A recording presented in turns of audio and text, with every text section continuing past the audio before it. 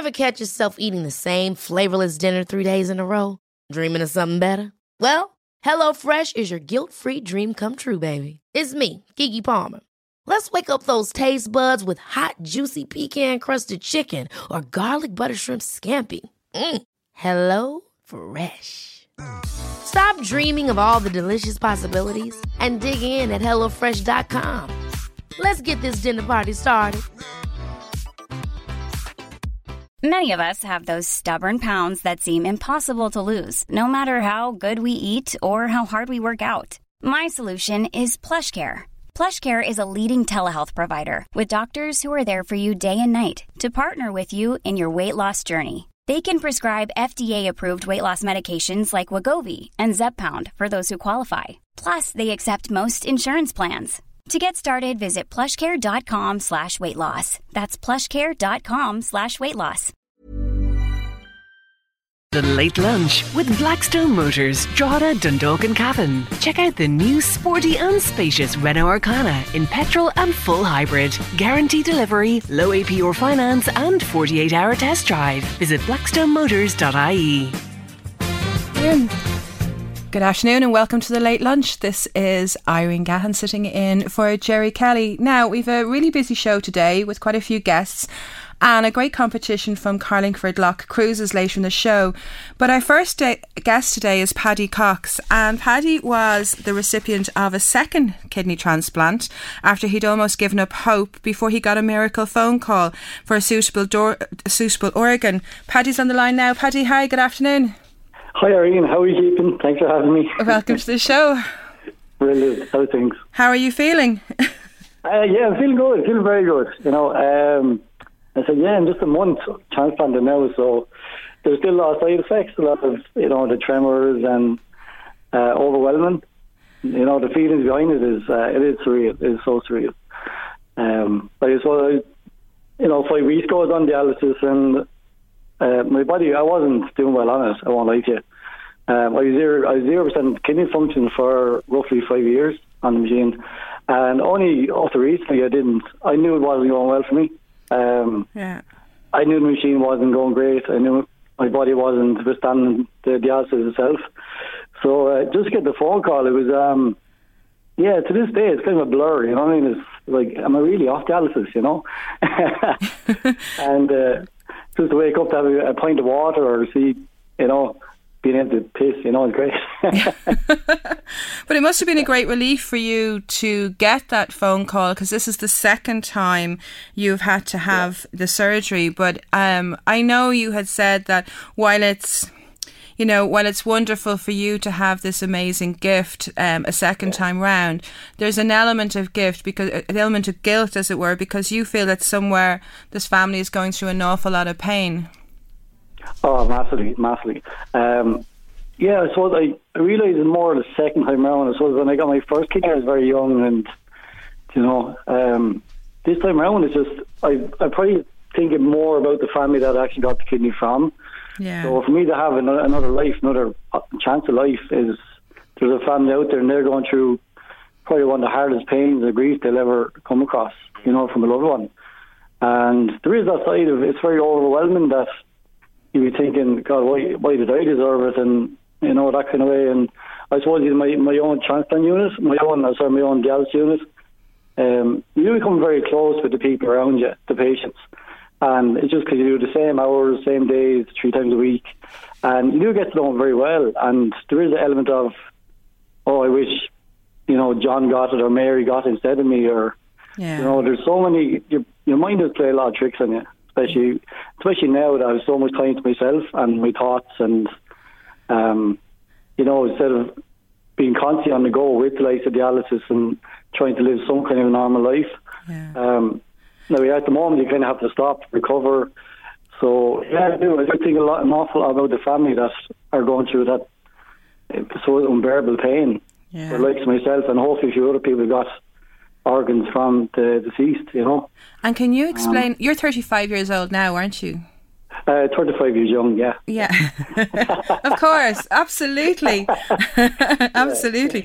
But can you explain kind of what life has been like since kind of from the moment you got the actual kidney? Like I mean, there's an awful lot you have to go through. I mean, you have to go through effectively a chemotherapy. So can you kind of explain the process that, you know, you had to go through from that point? Because you have to be extremely careful, and it's as well as that, it has to be a perfect match, doesn't it? It has to be an absolute 100% match.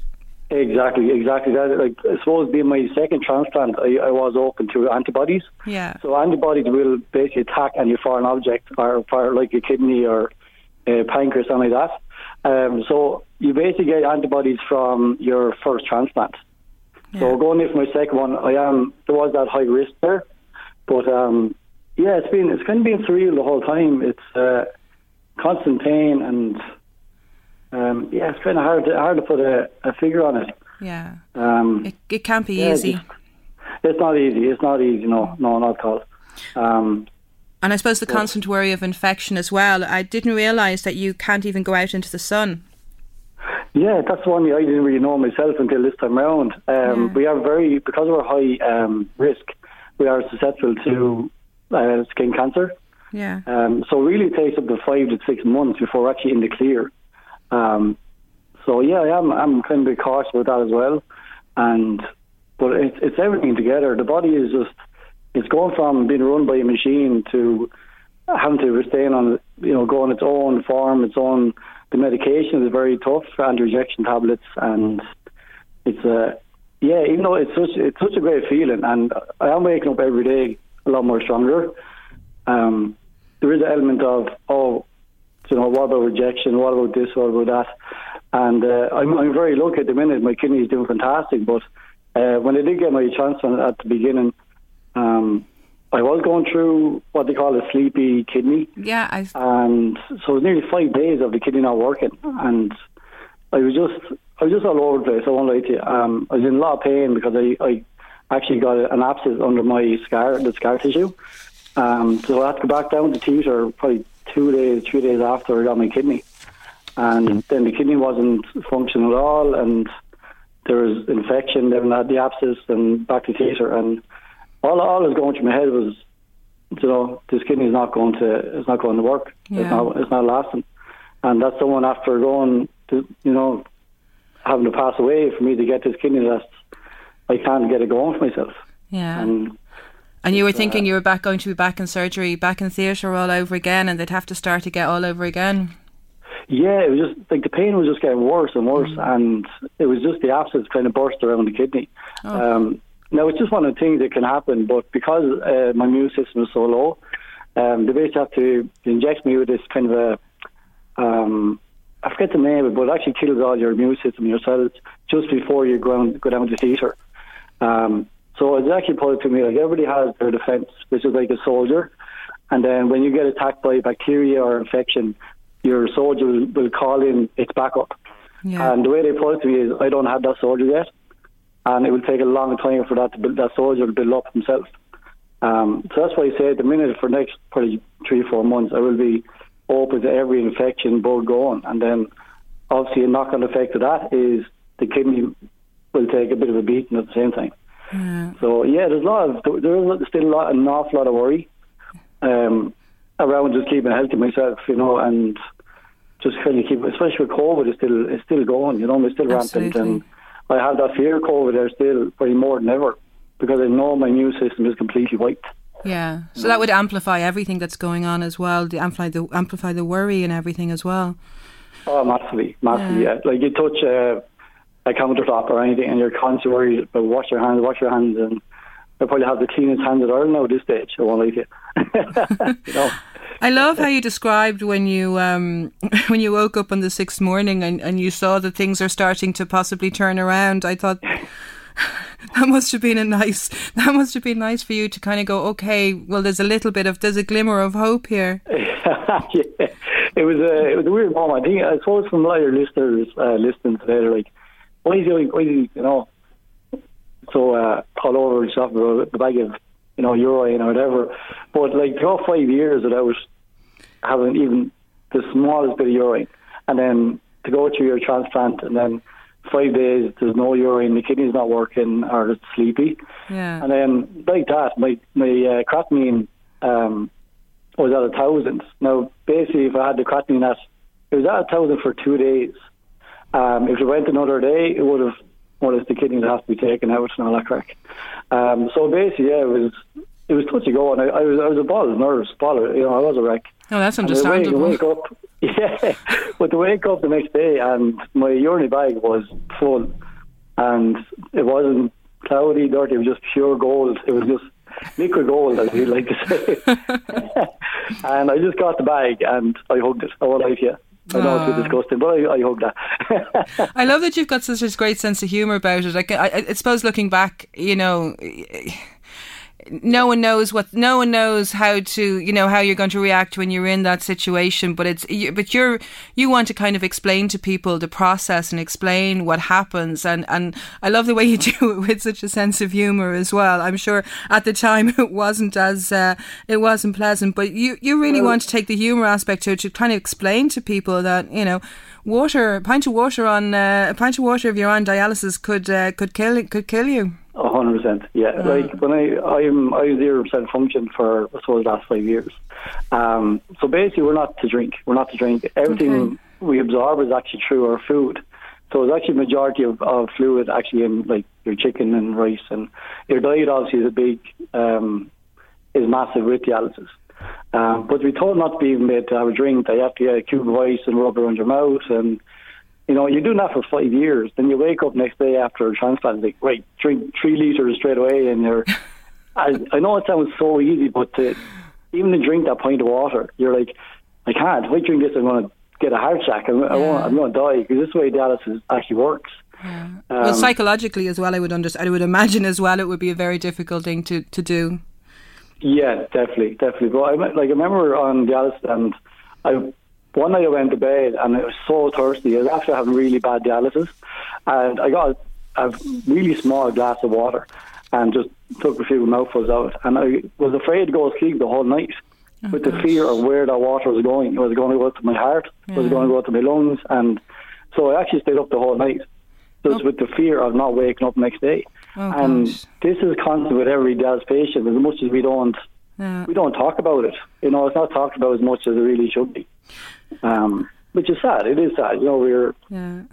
Oh no, it is completely understandable. I mean, it's very difficult to talk about stuff when you're actually going through it. It's afterwards and trying to explain to people, I would imagine. But while you were on dialysis, you started a range of clothes. Tell us about that.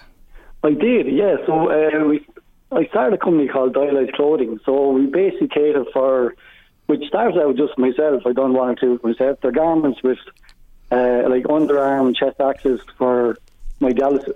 Basically, just so keep it warmer, and so I made a few for myself, and then it kind of escalated from there. Other patients were on to me, and then I kind of sat down one day and said, well, I can't just make something for me for dialysis. There's so many other illnesses that could benefit.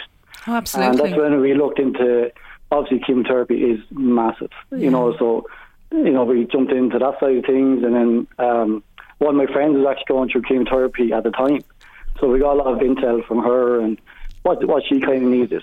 And then we looked into Crohn's, we looked into diabetes, and so our thoughts, we have full access underneath the arms, the chest, the abdomen. We actually have a waterproof catheter pocket on the inside, so everything's very hidden, very sleek, but they are very sporty and stylish looking as well. This is where I wanted to kind of go with the company, was just because you're sick or ill, you don't have to look sick or ill. You can still be trendy, you can still be cool going around place, and the most important thing for me is they're functional, Yeah. And where can people find out about this range of clothes? Where can people get more information? Yes, so it's all online at the minute, obviously, because it's that kind of a thing. To really tell a story of Dialyze, it has to be kind of social media, so on Facebook, Instagram. But our website is www.dialyzeclothing.com. So you can check out our range. We do have a new website at the moment, so there's might be a few little bugs here and there. We're still working on it, but the majority of it is very, very good. But I won't say good. Look, we get messages from patients every single day how much is helping them, and That's the best part of the business, really. You know, it escalated so overnight, really, for us. Yeah. No, it's a great initiative, and it's an absolutely great thing to do. And we'd like to wish you the very, very best of luck with it. Paddy, thank you so much for coming on this afternoon. I really, really appreciate it. And look after yourself, okay? Thanks so much for having me. Take care, Paddy. Bye.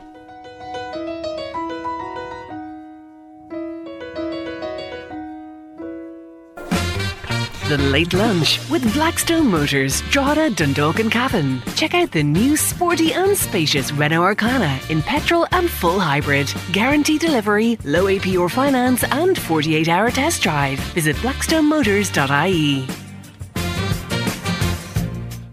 Welcome back from the break. This is Irene Gahan sitting in for Jerry Kelly on The Late Lunch on LMFM. Now we talked to Enda O'Doherty, who is motivational speaker and from Study Skills Ireland. Enda, good afternoon. Good afternoon, Irene. Thanks for having me on.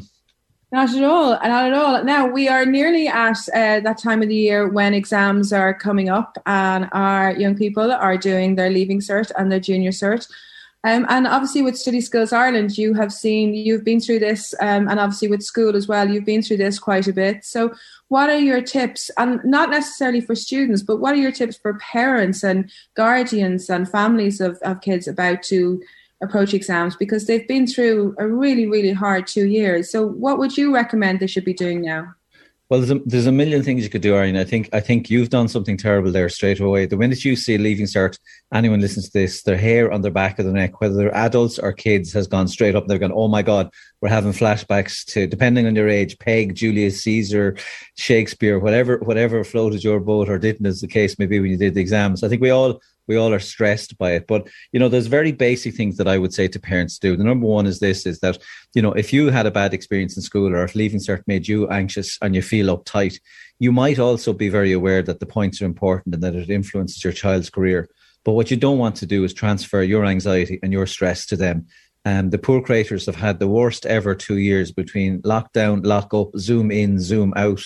I spoke to a group of people recently, Irene, live, and everyone fell around laughing because I said, you know, it's the first time in 2 years that I've spoken to people without my pajamas on me, because normally I'm suited and booted for the top half and pajamas for the bottom. So my number one tip for parents would be this: to stay calm. And, you know, the analogy, it's okay to be anxious and nervous when you're with your partner talking about your child, but when you're with them, be calm. It's a bit, the analogy is, can you imagine if you were on a boat or on a plane and the captain came on and he said, ladies and gentlemen, we're about to enter a storm and it's not looking good, lads, it's not looking good. You'd want to get off that plane so quickly. So I think our job as parents and guardians is to be, you know, to be that calming presence. I think the other thing we can do too is, you know, I've been in education, or fortunately, for 33 years. And I'll tell you this, the Leaving Cert is not the finish line. It's the start line. And if you saw somebody on the start line of a marathon and they were jumping up and down and high-fiving everyone and sweating and stressed out of their head, you would probably go over, if you knew anything about marathons, and say, listen, you need to calm down. You have 26 miles ahead of you. Yeah. And, you know, whatever points you get in the Leaving Cert, it's the starting point for your next course, for your next part of your career. It's a long journey. You know, a 6-year said to me recently, he said, God, Enda, he said, you know, I'm really stressed. I don't know what I want to do with my life. And I said, well, I'm 54 and a half and I don't know what I want to do with my life either. I said, it's okay, you know. But yeah, I would think, take the stress off them, you know, tell them, look, whatever you get, we're on to the next stage. Just do your best.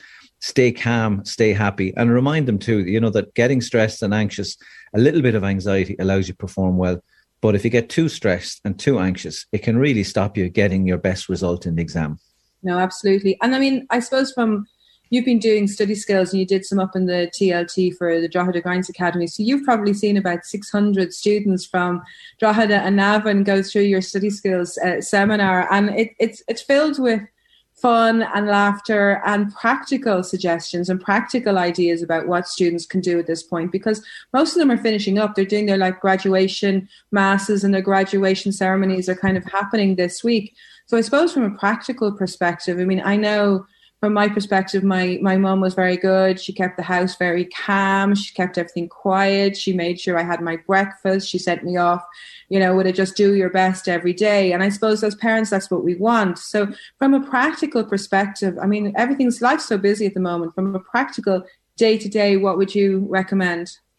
Yeah, so like from a student point of view, maybe first of all, I'd say this is, going into any exam, have an exam plan. Which questions you're answering, how much time, what order. Any plan is better than just wandering in and starting the exam and drifting through it and making bad decisions. So take the time out from study to realize, on the day it's about performance. So which will I answer? How many of them will I answer? How much time will I answer? And that can really make a difference to your grade. I think the other thing is, there's not much time left. Time is very finite at the moment. So I say to all my students, right now you want to get bang for your buck. So if you're going to study something that has come up fairly regularly, study something that comes up, and not only does it come up a lot, but roughly what they're going to ask, and practice that. Sometimes there's a panic mechanism and you say, geez, I'm going to do 25 chapters tonight. And really, at this stage, you might have been better off doing 3 and do them really, really well. So I'd say, get value for money from your study.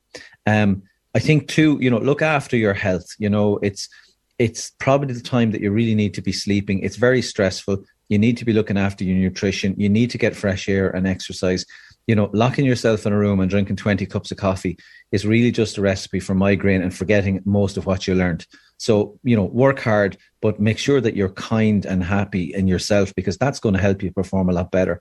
I think for the mommies and daddies listening to this, small things, if you know they particularly like their spag bol, have the spaghetti bolognese for them when they come out of that exam on the Monday. Have a backup plan for traveling there and to exams, so that, the stress of worrying of what if we're late or what if something goes wrong. Make sure they're out of the house good and early and they're at their exams. Maybe a practical thing would be stick an exam timetable up on your own fridge.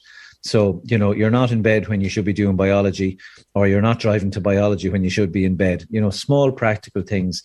I think, certainly when they come in from the exam, ask them how they got on, but park it very quickly, because the only person's opinion about the exam that matters is the person correcting it probably 3 weeks or 4 weeks after they've done it. So going over, did I do well, or what did I do badly, or God, that was a disaster. Certainly hear them out, give them some encouragement, give them some support, but park the exams very, very quickly, because the postmortem really has no real benefit for the student going forward, and keep their eyes on that. I think maybe, if you're the mommy or the daddy, we all know our kids better than anyone else. Build in some nice treats. Maybe for your kid, it's time out. Maybe it's coffee. Maybe it's going to the cinema. Have something good in the distance that they'd look forward to. Irene, I come back from a holiday. Do you know what I do the very first day I come back? What? I go straight down to the travel agent and put a deposit of €10. And they laugh at me in the travel agents because the €10 deposit doesn't do anything. But that ability to look forward to something good, that's really important for our young people. And, I feel so sorry for them. Like COVID-19 was frightening. It was tense. It was scary. The Leaving Cert, is a tough exam. And these young people doing the Junior Cert and Leaving Cert have probably had the most difficult run-in ever. And we need, as educators and as teachers, we need to be kind to them, and we need to help them as much as we can through this, because it has been a really, really challenging time, And you touched on a point there about making sure that you keep up with your exercise. And that's one thing I suppose I think is really important, that you keep up with your sport. I mean, a lot of 6-years will give up their sport. And I think, obviously this is close to the exams, but don't give it up. Don't not go out and go for that run. Make sure you get your fresh air. Is that how you feel as well? Yeah, 100%. I mentor students one-on-one as part of my Study Skills Ireland program. And, I had a young man 2 years ago, he got maximum points in his Leaving Cert. And we were chatting when he finished up, and I said, look, give me your number one tip. And I thought he was going to say, positive revision program, or learn memory skills, or learn how to concentrate better in class. And he said to me, get out of breath and sweaty every day. That's what got me partly there. He said, because I was more relaxed, I was more focused, I felt physically strong and mentally strong. And, it's the same as adults. If you get a really bad flu, or God forbid you get really bad diarrhea or something, when you're physically weak, you don't feel like learning, you don't remember stuff. So absolutely stick with it and stick on top of it. The terrible thing, Irene, that I see, I know you and I have talked about this before, but in schools quite a bit, you'll have a teacher who will say, right, lads, chapter 15 is really important. I want everyone to go home and study it tonight. But they never say how, or they never say, listen, if you've got dyslexia, it's a bad idea for you to stare at the book for an hour. You're just going to get a headache. Or, if you work better with visual aids, maybe you should be watching this in video format. And, I feel so sorry for kids, because what we've done in Ireland is we've continually cranked up the pressure, cranked up the points, but we haven't cranked up the mental health supports or the study skills supports to look after the kids. And I think that's wrong. Yeah, and I have to agree with you. Yeah, after having gone through sort of 6 cycles of it in the grind school and seeing those 6 years go through it 6 different times, and you obviously over the period of your career you would have had an awful lot as well. There's an awful lot to be said for watching out for their mental health, making sure they're okay, even down to breakfast in the morning, making sure they go out with a banana, making sure they get some lunch, making sure they bring water. I mean, water's huge. I mean, to stay hydrated. And I suppose all those little things all add up. I mean, we can't all be relying on the grandmother, as you say, lighting the candle, hoping to gosh. Listen, the Child of Prague works, and so does lighting the candle. Look, whatever makes people happy, whatever makes people perform better, do that. And if Granny wants to do that, let her at it. But I think when our young people go into the exams, we simply want the best from it. It's funny, like, I mean, I running Study Skills Ireland, people think it's like some sort of boot camp, hell week for students. And like I say, look, certainly you learn techniques, but the thing is, any student I've ever worked with, my first 2 goals are 1, that they're healthy, 2, that they're happy. Because in my 30 whatever years experience of teaching, the kids who are happy and the kids who are healthy find a way to achieve. Yeah. And, an achievement too is getting your max result. If your max is 300 points, celebrate it. If your max is 625, celebrate it. But like I said, remember, it's a long and twisting road, as to what results or, what career you end up in. It's not predefined. That exam does not define you. It just puts you on the start line and gives you a little nudge to help you in one direction. But there's a million different directions you can go. I would think nearly every adult I know is working or studying in something that they knew nothing about or had no intention of doing from the very start, And I suppose that's a good thing for our young people going into the next 2 weeks as well. Kind of just stay healthy and happy. Yeah, stay healthy and happy, and like not to be too depressing. But this time next year, you'll be doing your first 2 exams, and the following year it'll be second year, and the following year it'll be third year. And because we live in Ireland, if you want to deliver milk in Ireland, you need a master's in milkology. So you'll be doing your master's, and you'll qualify, and you'll start your job. And the first thing your boss will say, if you want to get ahead in this company, you need to do some exams. So it's just part of life, but like there are lots of other parts of your life too that are going to contribute to your success. And, certainly it's called a test for a reason. Like it's not meant to be cuddles. It's a little bit uncomfortable, but it shouldn't be the be all and end all. And if you stay calm, if you use good plans, good strategies, you'll be absolutely fine. I promise you. And thank you so much, Enda O'Doherty, a motivational speaker and the CEO of Study Skills Ireland. Thank you so much for joining us today on The Late Lunch. Thanks a million for having me on, Irene. Take care. Best of luck. The Late Lunch with Blackstone Motors, Drogheda, Dundalk and Cavan. The all-new Dacia Jogger has arrived. Ireland's most affordable full-size 7-seater family car. With 3 full rows of seating and with extendable 2,000-litre storage. The spacious Jogger has all the space you need. Book your test drive now. Visit blackstonemotors.ie. Now, welcome back. Our next guest is Dundalk man Kieran Pickering, and 9 is a very important number to you, isn't it, Kieran? You're on the line there with us. Hi, Irene. Yeah, it certainly is. It's an important number for an important event now in June. So it is. And tell us about the walk that you're going to be doing on the 1st of June. Yeah, so from the 1st of June until the 9th of June. So for 9 days, I'm going to be walking 9 kilometres each day. Wow. For a very personal cause, as I'm sure we're going to get to. Absolutely. In a wee second. So can you explain to our listeners why it's so important to you? Yeah, of course I can. So basically, now I'm 38 years old. I was born in 1984. I had a sister called Michelle who unfortunately died in 1981. So I unfortunately never got to meet her.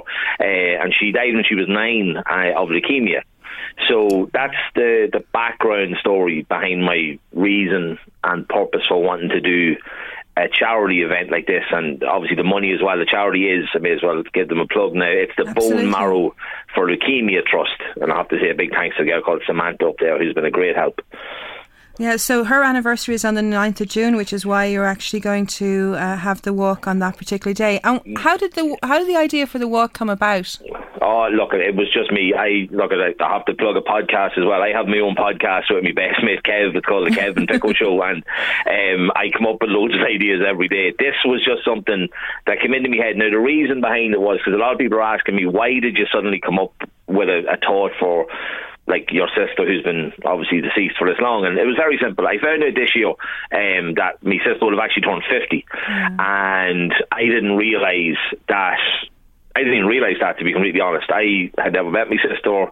Unfortunately, she was a name on a headstone. That's the realism of it, so it is. So when this kind of when this sank into me, it annoyed me a lot that I was 38 and I didn't really know a massive amount about my sister. So since then I'm trying to find out more things. And then so she died in 1981, so the reason for the 9 kilometres for 9 days is that obviously 9 9s are 81, so it's 81 kilometres, which is the year that she passed away, and I'll finish on her anniversary, which, as you said, is the 9th of June. Yeah, well, it's a wonderful cause. I mean, the charity, the Bone Marrow and Leukemia Trust charity, it's a very, very worthy charity, and I'm sure they'll be absolutely delighted with any support that they get for it. You're setting up an iDonate page for your walk, for your 81 kilometres. Yeah, we're going to set it up. So it's set up at the minute, but we're going to promote, everything's being done through the podcast pages. So anybody, you can find us on Instagram, Facebook, Twitter or Snapchat, you name it, we're on. It's just called the Kev and Pico Show. It's going to be basically from Monday the 30th, so 2 days before it starts. I'll put it out then, because I didn't want to be putting it out too early, otherwise people would be like, when is this guy ever going to start walking? I'm donating money here and he's still sitting down on his couch. So basically on Monday the 30th we'll put it out, and it'll be then. Actually, look, we might run it for maybe a week after it, possibly as well, but just to try and get as much money for the charity as possible. Yeah, well, look, we wish you the very, very best, Kieran, and it's definitely a worthy charity. And best of luck with the 81 kilometres.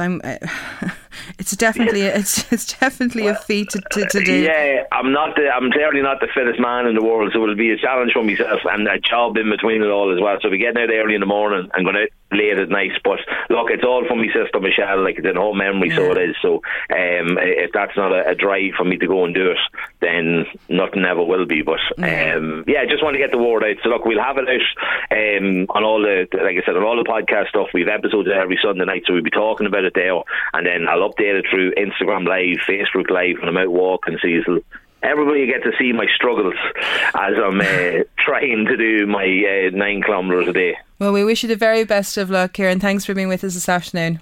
Thank you so much, Erin. Thank you. The Late Lunch with Blackstone Motors, Drogheda, Dundalk and Cavan. Talk to our van specialist Danny about the new Renault Traffic and Master range. Visit blackstonemotors.ie to see our massive range of light commercials with same-day business finance.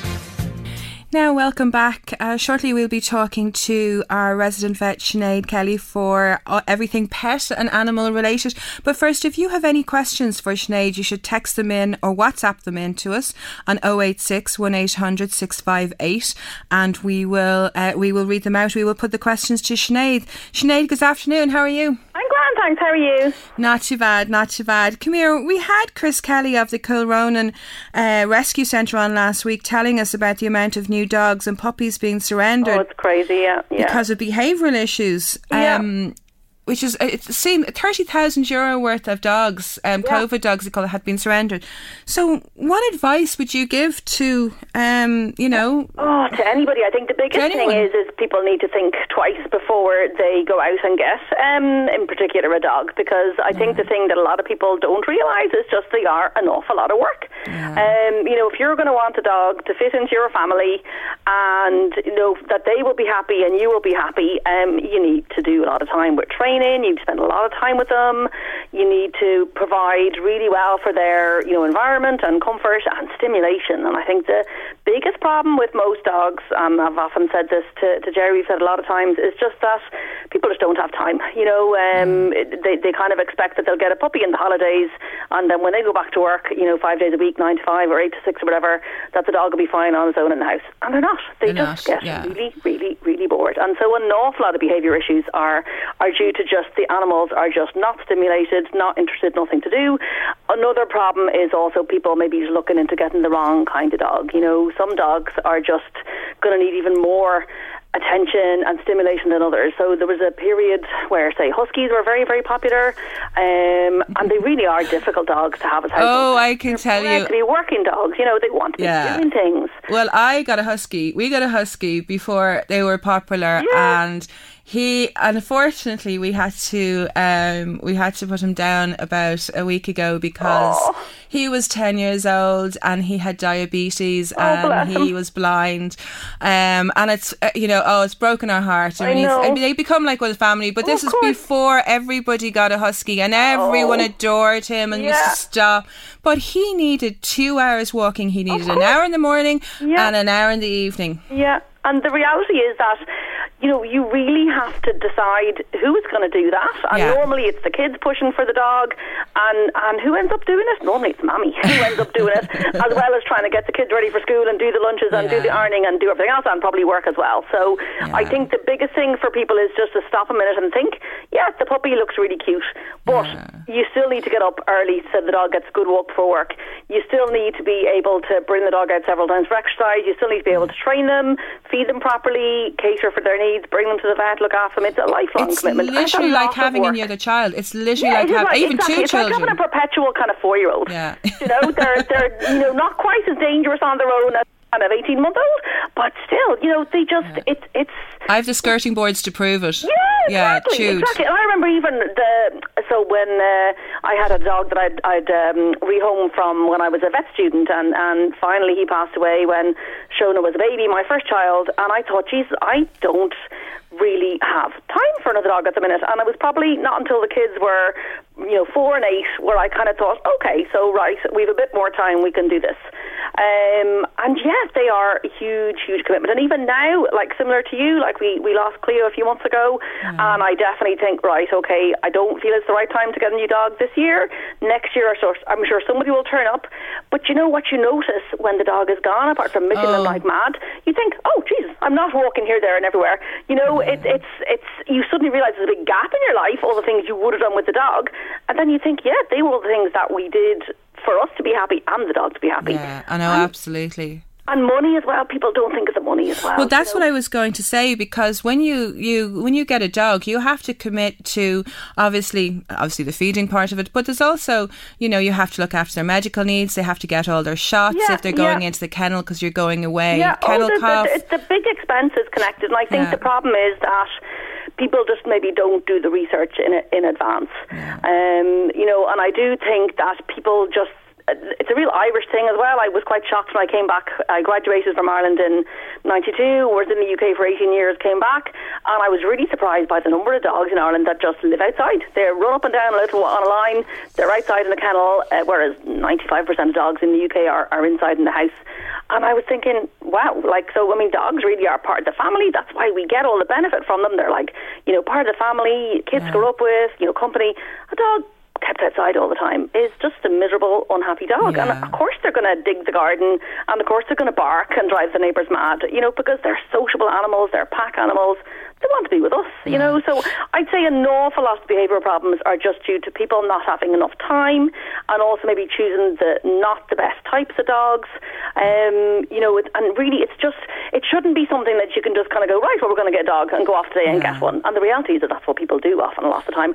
Or they get a dog and they think they've done the research, but they haven't really done the proper research, as in, well, what kind of problems is this dog prone to? Is this a dog maybe who's more highly strung, who's going to need more time, more training? Is this a dog who's good with the dogs, or more likely to be, it's an investment. It's never ending. It's a commitment, definitely. Yeah. And also, when your dog does maybe start showing signs of problems, I think a lot of people leave it too late. There are loads of things you can do, and now we have an awful lot of very, very good veterinary behaviourists and animal behaviourists in this country.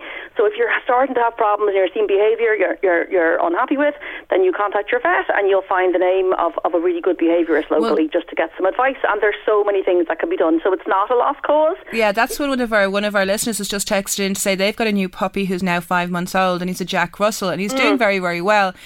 Except for the biting. How do you stop them biting? Yeah, so a lot of the time when they're puppies, a lot of it's like play biting. So it's game, so a little bit of teething and kind of mouthing and off, and dogs are a bit like toddlers.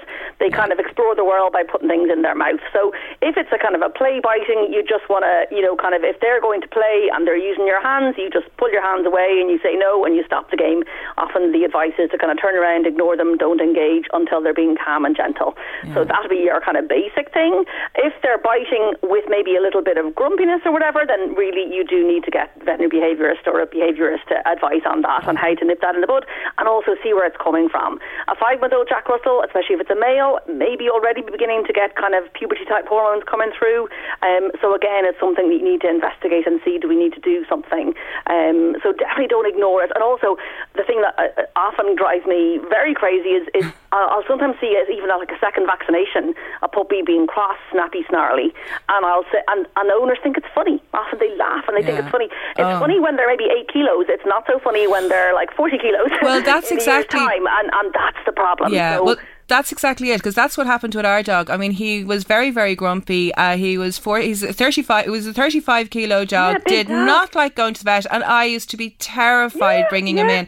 Absolutely terrified, because he wouldn't bite me and he wouldn't bite my husband. But if he got grumpy, I'd always be terrified. And they're nervous as well. Some dogs, like as I say, a lot of the dogs that were bred for working, they're naturally on alert. They're anxious. They're worried, and most dog bites happen not because of aggression, but because of fear. So the dog is afraid and thinks, I'm going to tell these people to get lost before they do anything to me. So it's just, I often say to people, when people come in for vaccinations and things, and you list off all the things about diet and worming and socialisation, and I say training classes, go to basic training classes. I was going to say that, because we brought Messi to puppy classes, puppy training. But even at 4 months old, I think you do it. We did it about 4 months old. But at 4 months old, our husky was bigger than all the dogs there. I can't believe you've got another Messi, like Jerry has his Messi. Yes, we both have Messis. And like often people kind of think, oh, that's no fun, but actually it can be really good fun. You get to meet other people, and more importantly, the dog gets to socialise and meet other dogs. And if you look at anyone who has dogs will know, when you're out walking your dog, you can tell straight away the dogs that have not been socialised and the dogs that have been, and I understand that some dogs are rescue dogs and have maybe had bad experiences and they're afraid and they're anxious, and so people clutch them in their arms. But actually, sometimes people are like that from the word go with their dog, and that's not the way to be. You need to try and get your dog used to and socialise to other dogs and strange situations and people when they're a pup. And it is much, much harder after that to do it. And if you're going to do it when they're older, then you again need some kind of behaviourist advice and help on that. Yeah, it's very, very difficult. I think our one rule, we 2 rules with Messi, and the first rule was he's not allowed upstairs. Yeah. And the second rule was he's not allowed on the sofa. Oh, I did those rules because we had those rules too. Didn't last.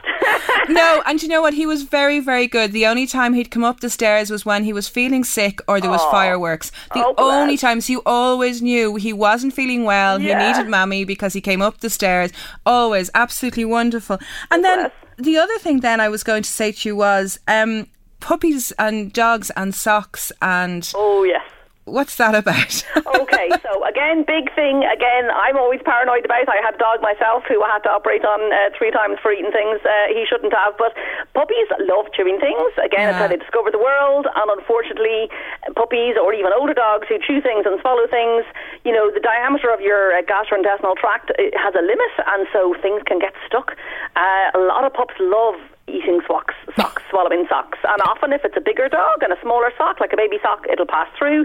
A lot of the time they won't. So again, I always say to people, like, it's a great excuse to have everybody, they've got to put the dirty clothes in the wash basket or in the washing machine and no longer be leaving socks lying around the place. Or even things like hair bobbles. Very recently I opened a dog up, I did a surgery under anaesthesia, and this dog was vomiting, and there were a tangle of about 20, 30 hair bobbles in the dog's stomach.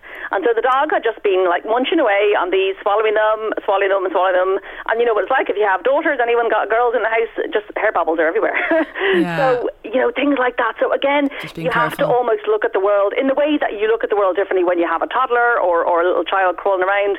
Just everything is a potential. Now, some dogs are great and they won't chew anything. But yeah, that tendency to pick anything up that's not fixed to the ground. And again, quite apart from the risk to the health, and the dog might need surgery, the cost of it as well. I always say to people, please try and get pet health insurance. These days you can get very affordable policies, which will cover you for, each condition will cover you, probably most of them, for about €4,000 per condition per year. And you might pay, maybe about €150, €200 a year. Often people say to me, look, I can't even afford health insurance myself, never mind the dog. And I go, okay, I accept that. But then you need to be prepared, and you are going to maybe have big bills, because the reality is in veterinary medicine now, and surgery, pretty much can be done in human medicine. And obviously vets are private businesses. They have to cover their costs. They're often trying to pay back investment on premises, on machinery, on lab machines. It's going to be expensive. So I always say, when you have the puppy, get the insurance. Often people go, I'll get him insured now, when he already maybe has been diagnosed with one or two things, and of course the insurance company then will exclude those things. Yeah. And another text has just sent in a message saying, why is my dog eating grass? Okay, so grass is a natural emetic, so it makes dogs feel nauseous. Okay. And so if a dog is feeling a bit sicky or a bit off form, often their instinct or evolution tells them to eat grass. If they're doing a bit of grass eating in the morning on an empty stomach, it's probably pretty normal. They can get a bit of kind of bilious vomiting or a bit of a kind of sicky tummy in the morning, like a lot of us do. But if they're actually eating grass to the point that they're vomiting, that is something that needs to be checked out, because often dogs will do that because they do feel chronically sick, either maybe because they've eaten something that's got stuck, or because they maybe have something going on either with their stomach or their liver or their kidney. So it's not something to ignore, unless it's something where they're eating a bit of grass in the morning and they're not actually vomiting or not doing anything. Some dogs, as I say, will do an occasional vomit of a little bit of bile overnight or first thing in the morning because they've just had an empty tummy, and they might, like I remember Cleo used to always love having a few munches of grass first thing in the morning. It's just like the way we feel often, I can't face breakfast or anything in the morning because you just feel a bit bleh. Yeah. So that's fine, but if they're eating grass to the point that they're vomiting, no, you need to get that checked out at the vet. That something is making that dog feel nauseous, and nausea is not a normal feeling in the dog, unless it's just a very brief kind of early morning thing, from time to time. Sinead, thank you so much for being with us this afternoon and answering our questions. Sinead Kelly, vet, thank you so much for being with us. Appreciate that. Now, Navan man Brian Byrne was on with us yesterday to tell us about his upcoming Solstice gig on the 27th of May, and he very kindly gave us 2 tickets to give away to a lucky listener. So if you'd like to go to that gig on the 27th of May, just text Navan to 086 1800 658 to win a set of tickets, and we'd like to wish him the very, very best of luck with his upcoming schedule. The Late Lunch with Blackstone Motors, Drogheda, Dundalk and Cavan. Talk to our van specialist Danny about the new Renault Traffic and Master range. Visit blackstonemotors.ie to see our massive range of light commercials with same-day business finance. Now, welcome back. We have the winners of our carlingfordlochcruise.com prize for today, Tuesday. And congratulations to Evelyn Nishidol from Kilbury. You have won that prize today. And Brian Byrne, who also gave us 2 tickets to the Solstice, 2 sets of 2 tickets actually, to the Solstice on the 27th of May. We have 2 winners, Patsy Moore and Rosemary Faulkner. Congratulations for winning that as well today. Now, up next is our drive song, and I want to dedicate it to my friend Jenny, because we saw Duran Duran in the Marquee in Cork, and I was in the queue for when my favourite song came on. I was stuck in the queue for the Portaloos, and it will stick to me to this day. I didn't get to see them on stage. So our drive song is Duran Duran, The Reflex. The Late Lunch with Blackstone Motors, Drogheda, Dundalk and Cavan. Test drive the new Renault Arcana or the fully electric Zoe. Guaranteed delivery, low APR finance and 48-hour test drive. Visit blackstonemotors.ie. Now, a Fáilte Ireland survey that was released in February indicated that as many as 9 out of 10 hospitality businesses were going to have a problem recruiting staff, and many of them linked it to the shortage of the lack of training. So Louth and Meath publicans have been urged to sign up to the first ever apprenticeship to train a new generation of bar managers to tackle this crippling shortage of hospitality. And with us on staff, and with us on the line is Pat Crotty, who is the chair of the Vintners Federation of Ireland Bar Manager Apprenticeship Degree Committee. Good afternoon, Pat. How are you? Afternoon, Louise. I'm well, thank you. Now, can you explain where this come from? I mean, obviously there's an awful lot of staff shortages at the moment in the hospitality sector. We're after coming out of COVID. I think we're all fed up with listening about COVID, but they really are struggling to get people to work in the hospitality sector. So this is a new initiative. They really are, yes. Now, this actually predates COVID. We were working on this before COVID because this isn't just addressing the shortages that we have now. It was actually addressing the skills shortage because we need more people. There are so many new things and different things that are involved in running a business now, and a bar business is a very particular type of business that an awful lot of people just don't have the necessary skill to do it now. Absolutely. So they need the training. So it was about time we went, took it in our own hands and provided for our own people.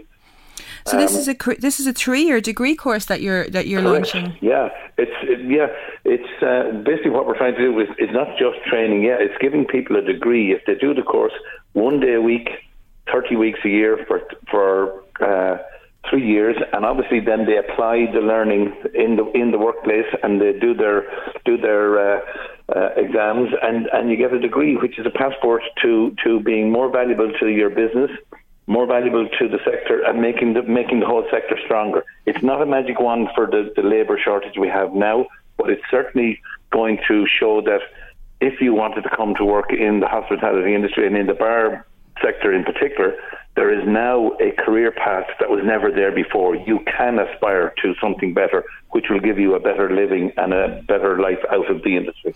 Yeah, it's a work-based learning programme in which apprentices will be able to work, earn and learn to be fully qualified bar managers.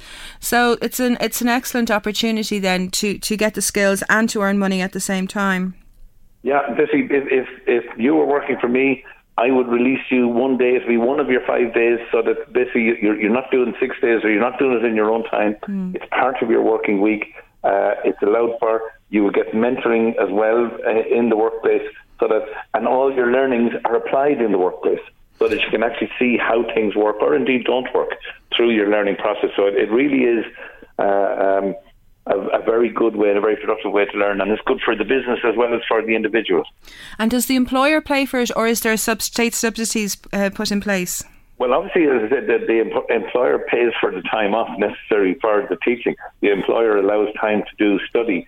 But there is support. There is a grant per student from the state, and obviously the state supports education. So the Griffith College, who are providing the actual learning process and the venues, they will be supported as well, in the same as any other form of education.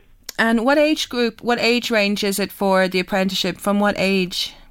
Well, you see, given that nothing like this has existed before, like if you wanted to be a hotel manager, you can go get a degree in Shannon or wherever. If you wanted to be a chef, you can go get a degree. We've never had that. So normally you would expect it to be people in their early 20s or whatever to be looking for degrees. But in this case, we have people who are career lifers in the hospitality industry who never had an opportunity before to round out their skills and get a piece of paper that says, here is my worth, here's my value to this business.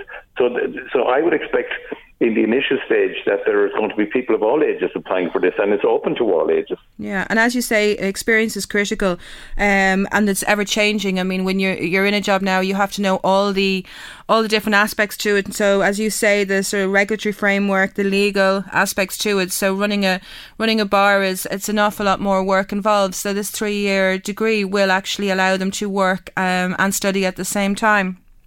That's the idea.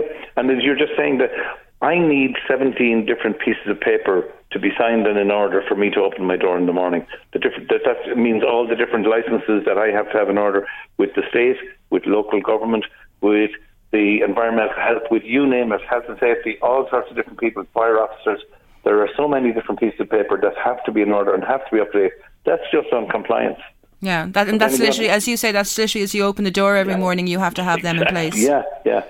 No, it's not. And it's been run in association with Griffin College in Dublin. Correct, yeah. Now, Griffith are not just in Dublin. They have campuses in Limerick and Cork as well. Oh, very good. But this course will be, let's say, if in the northeast there were enough students who wanted to do the course. If we had a cohort of maybe about 20 in the northeast, we can run it up there. That's because great. For the most part, it doesn't require extraordinary. We don't need science labs or anything to do this course, you know. So we can bring it to the people. If we have enough people in an area, rather than making them travel a long distance to a venue, making the day longer and making it a harder proposition, we're trying to make it easy for people. So you're asking for Louth and Meath publicans to sign up to this apprenticeship, to train apprenticeships? Absolutely, we'd be delighted. I mean, there's some fantastic businesses up there already, some of the best in the country, and they could make themselves better. They can make their people better, which will make their business better, and in the long run, make the whole sector better. No, absolutely. Pat, thank you so much for being with us this afternoon and letting us know that information. It certainly sounds like something that will be of interest to a lot of people out there. Thanks so much for joining us. Thanks. Cheers. Thanks, Pat. And my thanks to all our guests today. We hope you enjoyed the show. And up next, Eddie Caffrey with LMFM Drive. So with some great music. Talk to you tomorrow.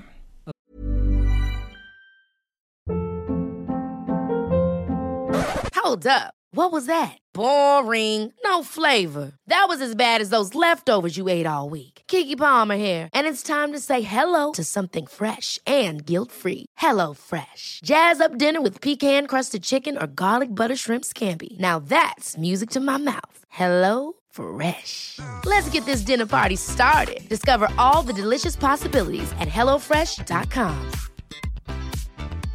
Hey, I'm Ryan Reynolds. At Mint Mobile, we like to do the opposite of what Big Wireless does. They charge you a lot, we charge you a little. So naturally, when they announced they'd be raising their prices due to inflation, we decided to deflate our prices due to not hating you. That's right. We're cutting the price of Mint Unlimited from $30 a month to just $15 a month. Give it a try at mintmobile.com/switch. $45 up front for 3 months plus taxes and fees. Promo rate for new customers for limited time. Unlimited more than 40 gigabytes per month. Slows full terms at mintmobile.com.